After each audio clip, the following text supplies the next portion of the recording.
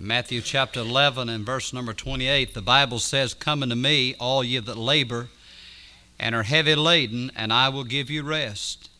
Take my yoke upon you and learn of me, for I am meek and lowly in heart. Ye shall find rest unto your souls, for my yoke is easy and my burden is light." Let us pray. Father, thank you for the Word of God. Thank you, blessed, for another privilege that thou hast given this side of eternity to preach your Word. Lord, I realize that without you I could do nothing. And, oh God, I just pray for wisdom and the power of the Holy Spirit. Lord, I pray that you'd be honored in the service. And God, you give me the very message that we need to bring tonight, to be an encouragement, a blessing to your people. I pray, oh God, you'd meet the need of every heart. In Jesus' precious name, amen. Okay, I want to bring you a message on the privileges that God has given to man. And the first one we'll look at is the privilege to come, as the invitation is given here, "Come unto me, all ye that labor and are heavy laden." Now, I don't know about you, but that just amazes me. I'm overwhelmed with the fact that God would invite me. And this is a wonderful thing. You know, if you got a call from the President of the United States to come to Washington, I would say you would be honored, or maybe not. But anyway, I think certainly because of the position that represents, regardless of what you may think of him personally, it would certainly be an honor. And yet we have an invitation that is far greater than that, and that is an invitation from God Himself. And the idea that man would reject that invitation is hard for me to understand. That God extends an invitation, and yet man says, sorry, but no thanks. Thanks, but no thanks. Well, we have an invitation, we know, to come for salvation. That's the first invitation that's extended. In Isaiah 55:1, he said, "Ho, everyone that thirsteth, come ye to the waters, he that hath no money. Come ye buy and eat, yea, come buy wine and milk without money and without price." And I never read that, but what I think of Brother Lee Smith, who's been with the Lord now for a number of years, and his testimony, he said when God saved him, he always gave a testimony that he was glad it was free. He said, if it had cost anything, I couldn't have gotten but $1's worth, because that's all I had. I had $1, and that's all the money I had in the world. And so he says we can come without money and without price. Now, it's God that does the inviting. The Lord is the one that extends the invitation. In Genesis 7:1, the Lord said to Noah, "Come thou and all thy house into the ark." Isaiah 1:18 says, "Come now, let us reason together, saith the Lord, though your sins be as scarlet, they shall be as white as snow, though they be red like crimson, they shall be as wool." John 7:37, "If any man thirst, let him come unto me and drink." And God closes the Bible in Revelation 22:17, "The Spirit and the bride say, Come. Let him that heareth say, Come. Let him that is athirst come. And whosoever will, let him take the water of life freely." Isn't that wonderful? Some of the last words the Lord gave to man was to come. Whosoever will, let him come. What a blessing. In John 6:44 it says, "No man can come to me except the Father which has sent me draw him." And so man cannot come unless he's invited to come. And I'm glad God does invite. I believe God invites every man to come, because He's not willing that any should perish, but that all should come to repentance. And so the invitation to come for salvation. Then not only that, but there's an invitation for sanctification as well. Sanctification means to be set apart. You know, the fact is that we're a bunch of sinners.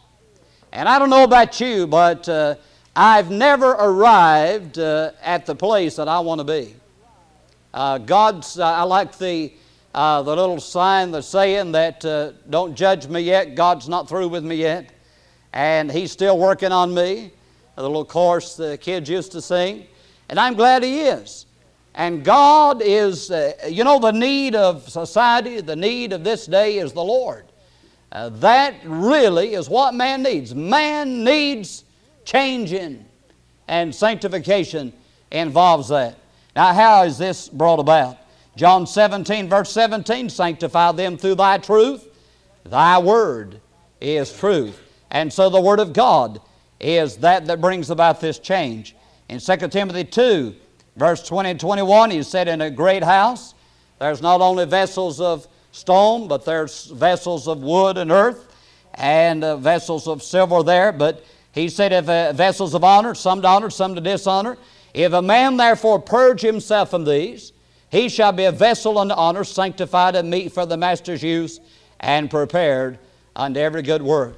God wants us to be sanctified. He wants us to be different. He wants us to be set apart. And we ought to be different, not just for the sake of being different, but because of who we represent. And, it's been said, someone said they went into the church and they saw the world. And they went in the world and they saw the church. What they were saying, I couldn't tell any difference. But there ought to be a difference, a distinct difference in a child of God. Now, God's the only one that can produce that. We may want to be different, but the Bible says, can the Ethiopian change the color of his skin? Can the leopard change their spots? And the answer is no. And so only God can change a person into a new creature. And then we come to Him for security. It is in Him that we find our security. The only people in the world that know for sure they're saved are people that base their salvation on the grace of God. There's no other way to know. The reason a lot of people don't know they're saved is because they believe in something else other than grace to save them. If I'm saved by my own efforts, how could I ever be sure that I'd done enough? But if I'm saved by what Christ did on the cross of Calvary, then my security is sure and certain. And God gave us a book. In the book of 1 John, He said, these things have I written unto you that believe on the name of the Son of God, that you may know that you have eternal life. And so we can know we're saved. We come to Him for security. So we have this wonderful illustration here, this wonderful invitation.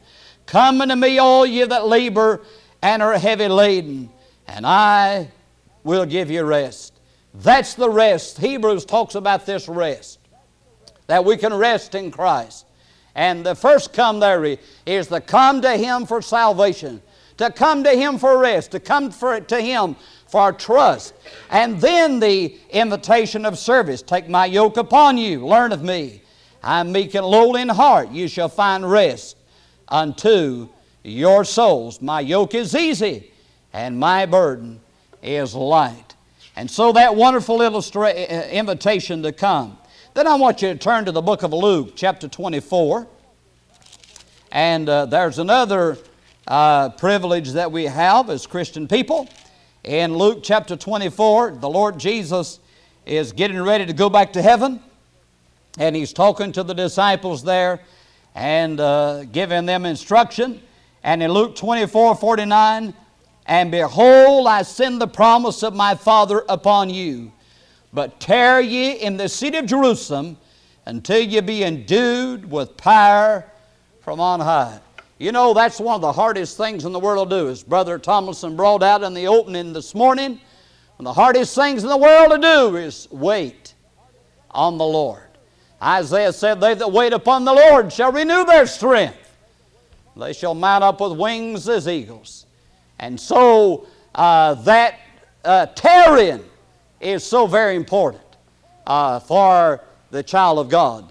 The Lord said, gives them this commission.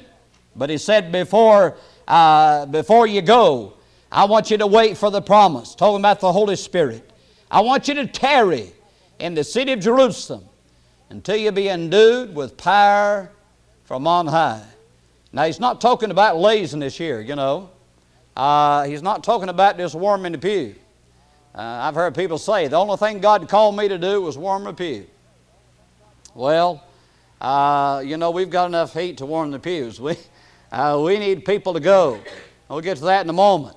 But he's not talking about that kind of tarrying. He's talking about waiting on God and trusting God for that power that we need. Now, what do we tarry for? Well, we tarry for instruction. We find the Lord, of course, told the disciples to meet Him in Galilee there before His crucifixion. And then after His resurrection in verse 45, here in Luke, then opened He their understanding, that they might understand the Scriptures. What do we need to tarry for? We need to tarry for instruction in the things of God. You know, you can't help someone else spiritually, scripturally, unless you know the Scripture yourself. In fact, we talked about the security there. I've never known of a person that was secure in their own salvation that was able to help anyone else with their salvation. And so we need to be familiar with the Bible. Now that don't mean I need to wait till I know all the Bible before I try to help anyone else. Well, just forget it. You'll never know it all. We're all still learning. But waiting for instruction. The Bible said in 2 Timothy 3:16 that all Scripture is given by inspiration of God and is profitable for doctrine, for reproof, for correction, for instruction in righteousness.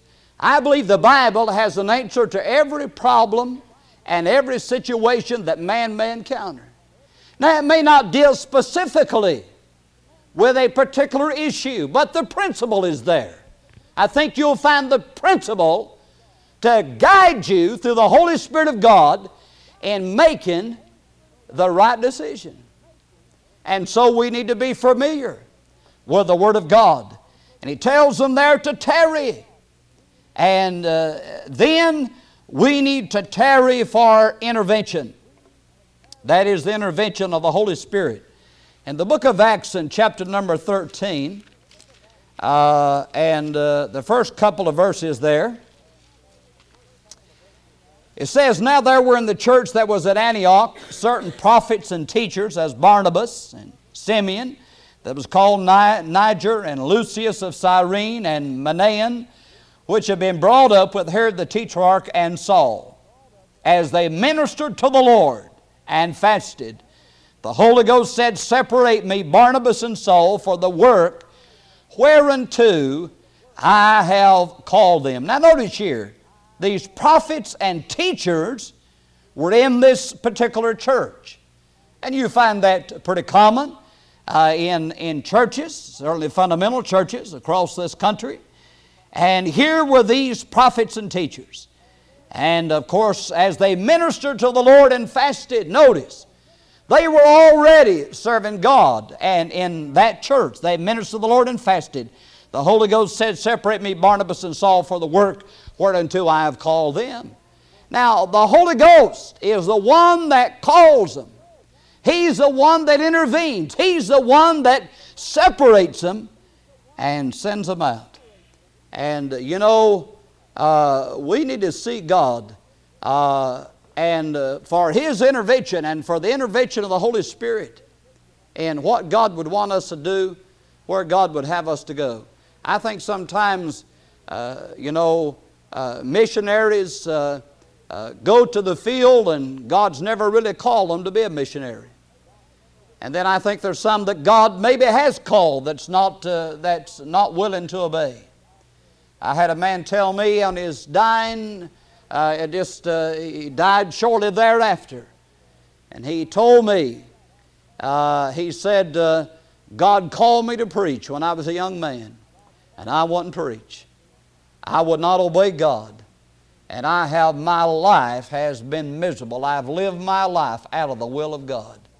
What a tragedy to come to the end of life and knowing that God had called a person to do a job and they had failed to respond to that call. So we need to tarry for God's intervention and for God's calling Lord, what do you want me to do? Where do you want me to serve? What is your will for my life? That's the important thing. And then for the infilling of His power. The Lord instructed those in Acts chapter 1, if you'll turn there. Acts chapter 1 and verse number 4. It said, and being assembled together with them, commanded them that they should not depart from Jerusalem, but wait for the promise of the Father, which saith He, Ye have heard of me. And so it tells them here that they're not to depart from Jerusalem, but wait for the promise. And then in Acts 1 and verse 8, that well-known verse, but you shall receive power. After that the Holy Ghost is come upon you, and you shall be witnesses unto me both in Jerusalem, and in all Judea, and in Samaria, and to the uttermost part of the earth. He said, I want you to wait in Jerusalem. And He said that when the promise comes, the power will come. And now what if they'd headed out on their own? And after Jesus went on back to heaven, He ascended back to the Father, they'd say, okay, He told us to go in all the world. Let's get at it. And they'd went into all the world. They would have been unsuccessful without the power of the Holy Spirit of God. Jesus said in John 15, without me, you can do nothing. So they waited 10 days until God filled them with His power. Now the Holy Spirit had not yet come to remain as an eternal gift with them. And so the Holy Ghost, the day of Pentecost was fully come, the Holy Ghost came down. And now, of course, the Holy Spirit comes when we become a believer. And we don't seek for the baptism of the Holy Spirit. We're not waiting for the promise of God, because that promise has already come. But may I hasten to say that we do need the filling of the Holy Spirit. If you're saved tonight, the Holy Spirit lives in you, but He may not have filled you and controlling you. And that's what we need desperately. And that filling of God's Holy Spirit. And the reason I think many times we don't have it is because we haven't done much tarrying. With our fast-paced lifestyle, I don't know about you, but it's hard just to be quiet and let God talk to you, and to wait and tarry for the Lord to come. And sometimes I go out and I realize the power's missing. And sometimes I preach, and there's times when there's more power than other times. And the reason may be because there's been more tarrying and more time spent with God. See, that makes the difference. The infilling of His power. We need that desperately. And then I want you to turn to Matthew 28, and all these are familiar scriptures. There's nothing new tonight. I just want us to look at something to bring to our remembrance. So the first invitation was to come to be saved, come to be sanctified, come for security. And then the tarrying for the filling of God's Holy Spirit, for the instruction and all. And now the going, Matthew 28. Now if you get these out of order, you got a problem. Sometimes we do. We go, and there are those that say, well, if you go, He promised to go with us. And He did do that. But He also told us to, I think, to be filled with the Spirit of God. Be not drunk with wine wherein is excess, but be filled with the Spirit. Well, let's read here in Matthew 28, verse 19 and 20. I like verse 18. Let me read that. And Jesus came and spake unto them, saying, all power is given unto me in heaven and in earth. Think of that. The Lord has it all. Sometimes we talk about the power of the devil. You know, the only power the devil has is the power God allows him to have. Because all power is the Lord Jesus. All power is given unto me in heaven and in earth. Go ye, therefore, and teach all nations, baptizing them in the name of the Father, and of the Son, and of the Holy Ghost, teaching them to observe all things whatsoever I have commanded you. And lo, I am with you always, even unto the end of the world. Amen. Well, this scripture has been preached on and looked at in different ways. And someone preached on, I jotted down here in the Bible, evangelize, baptize, and stabilize. All those I's. Certainly, here we have the Great Commission. And the Lord said, I want you, what's the first thing? Is go. Someone said the first two letters in gospel is what? Go. And, you can't separate the gospel from going. Jesus demonstrated it. Jesus taught it. Jesus encouraged it. And there's no way to get around it. He was the one that went. He set the example for you and I to follow. He says, go ye, therefore. Who's to go? He said, I want you to go. I want you to go. Go ye, therefore, and teach all nations. Now, in teaching all nations, he's not talking about instructing them, because that's a different teach than the teaching in verse 20. The teach all nations here really is to evangelize, to make disciples. In other words, to get them saved. That's their commission. That's not the commission of preachers. You say, that's what we pay you to do. I'm supposed to go where I get paid or not. And I did. When I made a total surrender to God, I didn't have any problem going. The problem I had was before that. But when I made that total surrender to God, I wanted to go. And so he said, I want you to go therefore and teach all nations. I want you to get folks saved. Then I want you to baptize them in the name of the Father, and the Son, and the Holy Ghost. Sometimes, we get a person saved and we say, wonderful, wonderful, they're saved now. And sometimes we just let them go, and we don't complete the Great Commission. The Great Commission is to get folks saved and then get them baptized. Get them baptized. Baptize them in the name of the Father and the Son and the Holy Ghost. And then the job's still not done.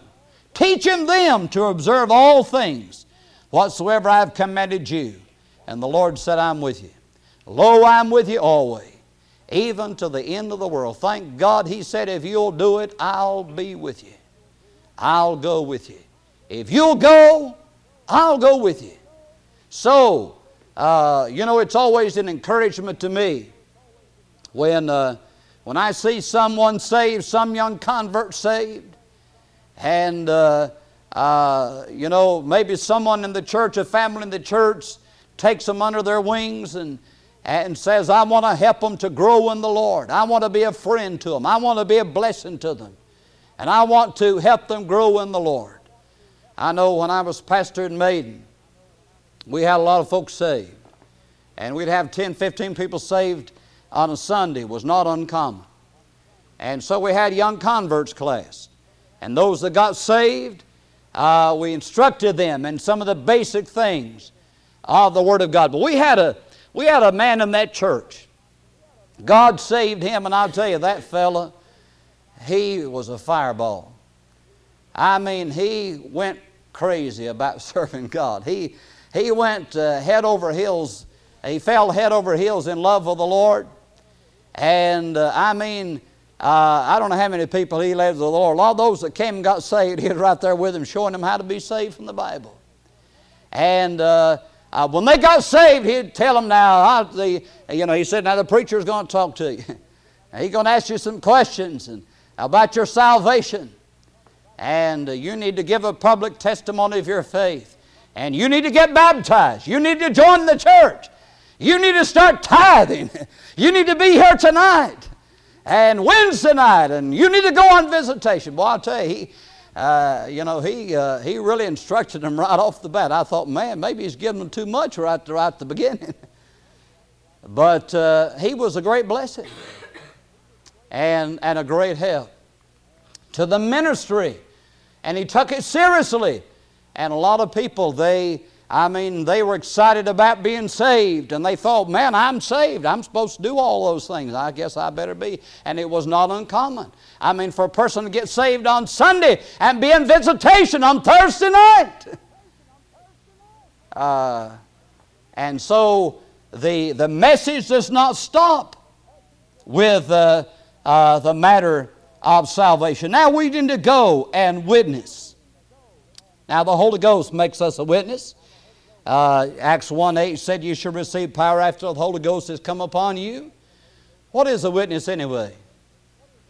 A witness is someone that saw something. I mean, it's something that happened to you. If you're a witness of something, if you see a crime committed, you're a witness, you say, I saw it happen such and such a way, such and such a time. And so we're to go and be a witness and tell people what God's done for us. Psalm 126 verse 6, he that goeth forth and weepeth bearing precious seed shall doubtless come again with rejoicing, bringing his sheaves with him. But we need to bear some seed. You can plow a garden and get it all tilled up, get your rows laid off. Say, boy, I'm making me a garden. But you'll never have anything unless you plant some seed. You'll have, I say you won't have anything. You'll have a crop of weeds. I like to garden, but those weeds are a problem, some of the grass, you know. I don't mind the weeds so much as the grass. And that grass is a problem. I know when I lived a place down Newton there, and I had a garden for a while, and we had this Bermuda grass. Is that what it is? We had Bermuda grass got in the lawn, and that stuff got in the garden. And I'll tell you, if you've never fought Bermuda grass, you'd think, well, I've got it all plowed up, and everything's fine. It'd come a rain, it'd look like a golf course. It'd be green again. And I finally just gave up and got me a cow. Fenced it in and started raising cattle. And that little lot I had. But anyway, you've got to bear the seed. He that goeth forth and weepeth, bearing precious seed. And we need to take the Word of God, and that's what we need to witness to, you know. That's the message. That's what we witness, the saving grace of God that's contained in this book. And we need to give them the Word of God. You know, the devil will fight that. I was talking to this fellow Thursday night. And, of course, I'd presented the plan of salvation to him before, just reminding him some things. And, you know, I guess I've learned to expect the devil to do something. And we was talking about it and getting into it, and the phone rung. And I think it was one of those telephone companies. You got any of those calls lately?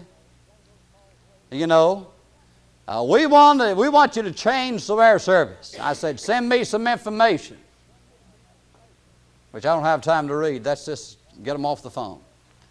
But, you know, I said, if you can give me a better price, fine, send it on. But you know, it's amazing what will happen. I told you before, we were witnessing one time, and in this mobile home, and the door, it was in the summertime, it had a screen door, or storm door, I believe there, and the door fell off. I mean, I'm being honest, the door fell off. It's amazing how the devil will fight anything you try to do for the Lord. So we're to go to be a witness, and then we're to win them. Proverbs 11:30, he that winneth souls is wise. Paul writes there in Corinthians, knowing therefore the terror of the Lord we persuade men. He's talking there to the believer, but in application we need to be persuasive and try to win people to Christ. And you know, the best you can do. Sometimes you feel that you failed. And you take the message and the gospel, and it's really up to God. I wish everybody I talk to got saved, but the fact is the majority don't. Only a few receive the message of salvation. And there's a temptation to water it down. Died on the cross, arose from the dead. I believe it. Okay, you're saved. Sign here. Well, listen, I don't ever remember a time I didn't believe that. As long as I can remember, I believe Jesus died on the cross, rose from the dead. I've been taught that all my life, and I've always believed that as long as I know. I wasn't saved, though. And I believe it's possible for a person to believe everything I believe and everything you believe and still be lost. You can believe it with your head and not receive Him into your heart. And there's a difference. And so we need to win people. He that winneth souls is wise. And that's not easy. I want to say to you, if you go through life and you win one to Christ, you will accomplish more than if you gain the whole world. The Bible said, what shall it profit a man if he gain the whole world and lose his own soul? Nothing in the world more wonderful. You say, what keeps you going? I'll tell you one thing keeps me going, is I keep thinking that next one I talk to is going to get saved. And the fact of the matter is that I may never win another to Christ. I trust that's not so. But if it is, I've got to go anyway. God commanded me to go. And if nobody else ever listens, I've still got to go. Because the Lord said, go! How can we get around that? How can we escape that command and be obedient? We cannot. He makes no distinction there. He didn't say that's only for disciples. And you may take that position. You may say, well, he says go to the disciples. You go get folks saved. You get them baptized. Okay, if that's on to the disciples, look at verse 20. Teaching them to observe all things whatsoever I have commanded you, and lo, I'm with you always, even to the end of the world. We can say, okay, he was only talking to the disciples. That don't concern me. He said, okay, you go get folks saved, you get them baptized, and you teach them to observe all things, whatever I commanded you. And what did He command them? He commanded them to go, teach all nations, and baptize them. Now, how do we get away from it? The fact of the matter is, when we don't do it, we're disobedient. There's absolutely no way around it. It's a sin of omission if we don't do it. Because He said, I want you to go, and then I want you to teach them to do what you're doing. How long do you think it would take this church to fill up if everybody would obey that? How long? I'd say in less than a year, this church would be packed. If everybody in this building would say, I'm going to win at least one to Christ this year, and I'm going to teach them to do what I'm doing, which means I'm going to teach them to win at least one more to Christ. How long do you think it'd take? You think if a person worked at it at least once a week, they could win someone to Christ in a year's time? You think if we worked at it every day, D.L. Moody, his philosophy was that I want to witness to someone, at least some lost person every day of my life. That was his desire and the challenge of his life, to reach at least one person every day. The fact of the matter is, sometimes we just don't work at it. And so we need to be doing it. We need to go and teach all nations, baptize them, and teach them to observe all things. And then we need to watch. Mark 13:37, and what I say unto you, I say unto all, watch. 1 Thessalonians 5:6, therefore let us not sleep as do others, but let us watch and be sober. 1 Peter 4:7, but the end of all things is at hand. Be ye therefore sober and watch unto prayer. That means what? Expect the Lord to come every day. Do we really believe it? We talk about it. Here we are. We're Baptists, fundamental Baptists. We believe the Bible is the Word of God. We believe in the premillennial coming of Christ. And we say Jesus could come any moment. The fact of the matter is, if He came tonight, it would shock lots and lots of people, and maybe shock us. We say we believe He's coming, but do we expect Him? Are we watching? And to watch is to be ready. It's like the man that was a caretaker for this rich man. He took great care to keep everything neatly trimmed, keep the grounds looking beautiful. Someone asked him, said, "Why do you take such pains?" He said, "My master could return today." He went on and asked him, said, "How long has it been since he was here?" He said it had been several years. I can't remember exactly, 8 or 10 years since he had even come. But that man was expecting the master to come back any time. And that's the way we're to be. We're to be expecting the Lord to come. You say, what would you do if you believed Jesus Christ would come next Sunday? What would you do? Would there be any changes? Well, there probably would be. But you know something? I'd be right here Wednesday night, right here Thursday night, just like always. Good Lord willing. That's the way we're to be. We're not to go out on top of some hill and wait for Him to come. We're to be working and serving Him till He returns again. Let's bow our heads.